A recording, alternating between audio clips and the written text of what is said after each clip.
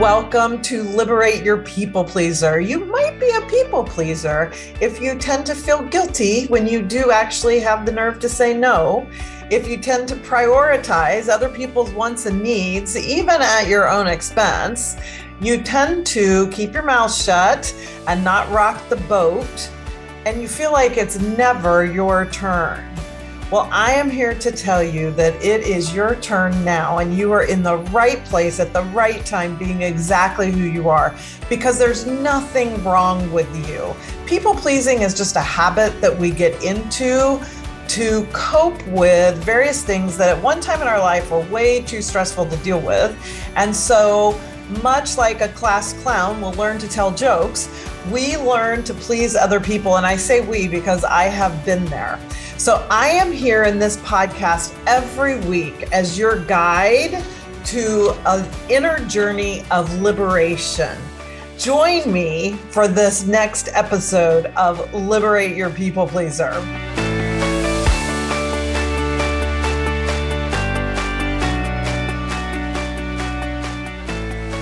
Welcome to this episode of Liberate Your People Pleaser. I hope you're excited about today's topic. I am.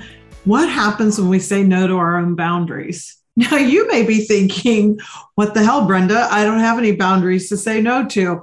Well, that's the point.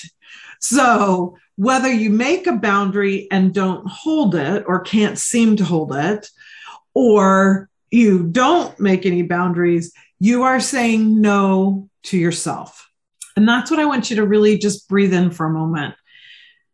You're saying no to yourself. You're saying no to your own needs. You're saying no to your own desires, your own creative energies. And maybe it's not a complete and utter no, right? Like right away, our mind is trying to argue with the points that I'm making, I'm sure, because that's what our minds do. I just spent the weekend in a really powerful retreat working on my own spiritual and emotional growth. And it just amazed me again, even though I think of myself primarily as a mindset coach. Oh, I shouldn't say that. I think of myself as a mindset coach. That's one of my huge tools, but there's a lot of other things I have in my toolbox. Anyway, I'm always astounded at how quickly my mind will hop in to justify or rationalize or say, well, that's not that important for me, or I can do, whatever. So think about the energy that you use. Like, even if you just were to think ahead, like start tomorrow, or you could start today and make a list of the things you're doing for other people, everything. I mean, the socks you pick up off the floor, the laundry you do that includes somebody else's, the birthday card you remember or put on your to-do list to go get for one of your family members, or, your spouse or your kids or whatever, a teacher's gift you're going to go get, you're going to stop and pick up something for one of your kids' project. Like, there's a million things we do every day on someone else's behalf. And some of them are absolutely, totally great. And we do them because we're the mom, or we're the spouse, or we're the lover, or we're the worker, or, whatever. We're a coach and we record podcasts, whatever it is, that's okay. But notice how much energy and time you're putting out on other people's behalf, because that time is not going out on your behalf.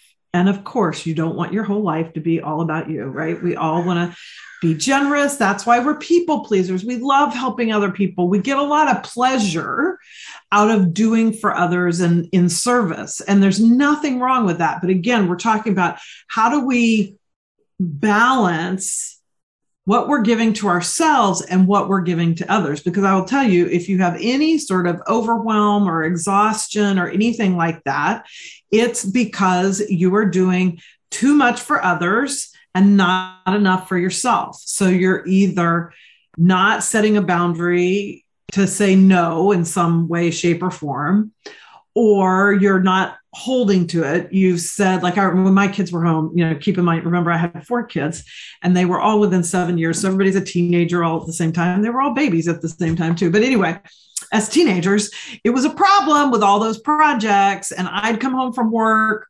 Of course, I'm a single mom, not of course, but I was a single mom. And I would come home from work and I'm tired. I've had a long day. And then one of the kids would chime in with, oh, by the way, I've got a project. I need some poster board. It's always the poster board, right? Or we ran out of glue or whatever it is they need for their project.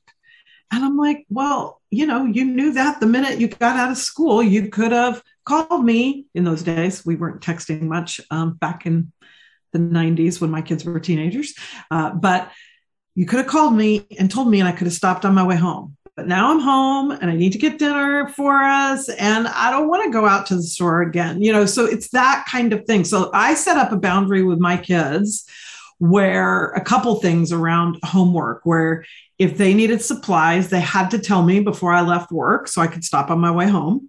And I was not under any circumstance, even if it meant, a bad grade, going to go out after I got home to get supplies for a project. If they had projects they procrastinated on, because all of mine did, they could stay up all night as long as they were quiet and work on their project, but they had to go to school the next morning. Then they couldn't say, they were too tired or sick or whatever. I don't care what, you're going to school. And a few little rules like that I had for my kids who were big procrastinators. So those were the boundaries I had so that I didn't end up overextending my energy towards my kids and didn't have any left for myself. So whenever we're feeling overwhelmed or exhausted, any of those kinds of anything in that realm, or just that feeling of, I wish it was my turn. I have so many clients that start working with me that somewhere in, as I'm doing my kind of intake questions and things like that, it will come out in one way, shape, or form that they want it to be their turn. And that's because they're always giving to others, usually first, and taking just whatever's left over for themselves. So the client that is an artist, she's not an artist by profession, but she loves creating art. It's very therapeutic for her. It's very healing. It's a great way for her to relax, all these great qualities for her in doing art. Maybe for you, it's taking a walk or going to the gym or being able to cooking, cooking for fun, not cooking because you have to. But one of the reasons I love cooking is because it's like this process I can absorb myself in. And so it can be very relaxing to me as long as I'm not rushed and I have everything I need, but whatever that is for you that feels nurturing to you, gets those creative juices flowing, feeds you in some way, right? Feeding ourselves, not literally, even though I was talking about cooking, but feeding our souls, feeding ourselves emotionally, spiritually, and physically doesn't always mean zoning out or going to the spa or having a weekend alone. Like those things are great, but you have to have a steady dose of those things going throughout your week, or you're still going to burn out. Like we just can't save all our relaxation for 1 week or 2 weeks of vacation once a year, right? We have to find ways to insert it in our everyday life. And so every time you either don't set the boundary to begin with and allow yourself to get burned out, get overused, or you set the boundary, but then if the kids or the spouse or the boss or the coworker or the BFF, whoever it is, doesn't remember it, doesn't respect it, whatever it is, and you don't reinforce it, then you're going to have that. I also often think of it as an energy leak. It's like you have this certain amount of energy, we all do, and whatever we give our energy to, right, it kind of, in this metaphor, it's like having a little leak in our beach ball. There's like a pinprick. Well, some of those things that we do also bring us joy. And so that refills the beach ball. But when all it is the hole in the beach ball, because we're doing something we don't really want to do, we're doing something out of obligation, we're doing something because in some way, shape, or form, we think we have to. That's what good daughters do. That's what good husbands do. That's what good workers do. That's what good community activists do. They, keep going, that whatever our rationale is, again, the mind, then those holes get bigger and bigger, or there get to be more and more of them. And pretty soon you're deflated. when you do things that bring you joy, that replenish your sense of rest, your physical body being able to rest, then that blows back up your beach ball. So here's my question. Are you brave enough to ask yourself, how am I saying no to myself? It's much easier to blame our kids, our spouse, our job, or whatever, that, they're just too demanding. They expect too much. Like, doesn't he know I can't keep doing that? Well, when you say, I'm not going to keep doing that, and you don't do that, that's how he knows.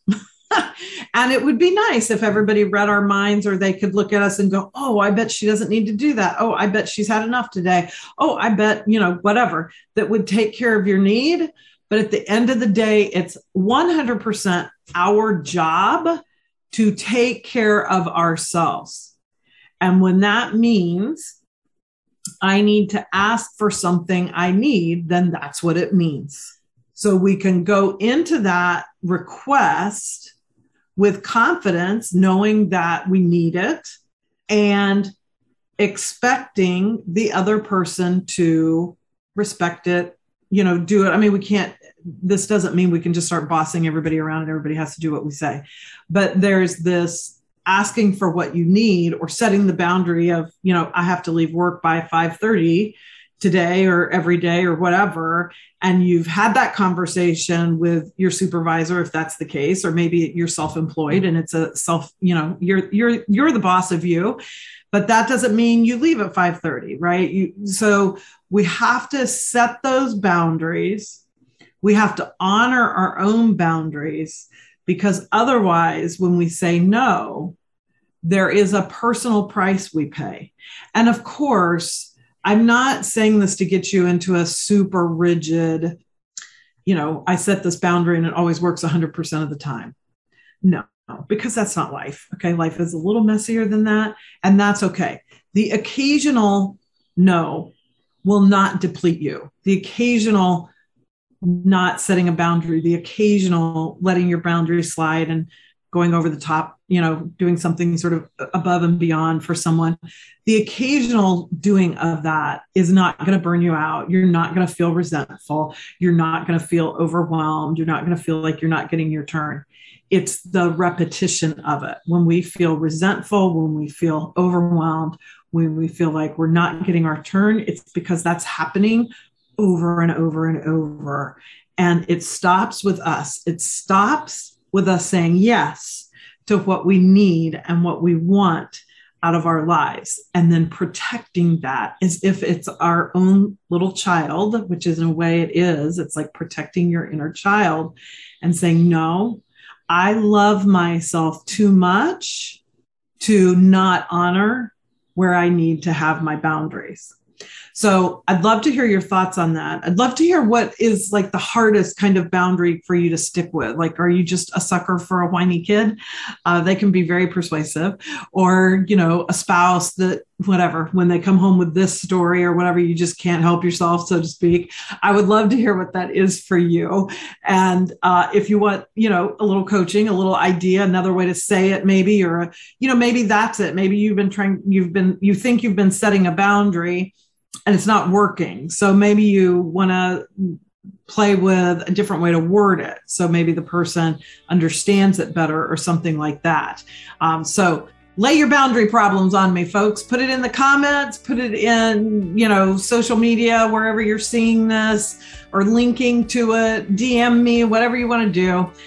Go to the show notes and email me. I'm easy to find and easy to connect with, and I always love hearing from you. So thank you for joining me for this episode of Liberate Your People Pleaser.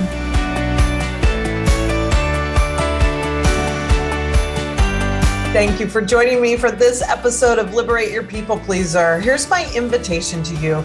Keep loving yourself enough to stay on this inner journey of liberation. And the good news is you don't have to do it alone. None of us do. So I hope you will continue to connect with me. I would love to have you post a 5-star review on whatever podcast outlet you listen to the episode on today. New episodes come out every week. You can find me on Instagram at Brenda Florida Coach, on Clubhouse as B Florida.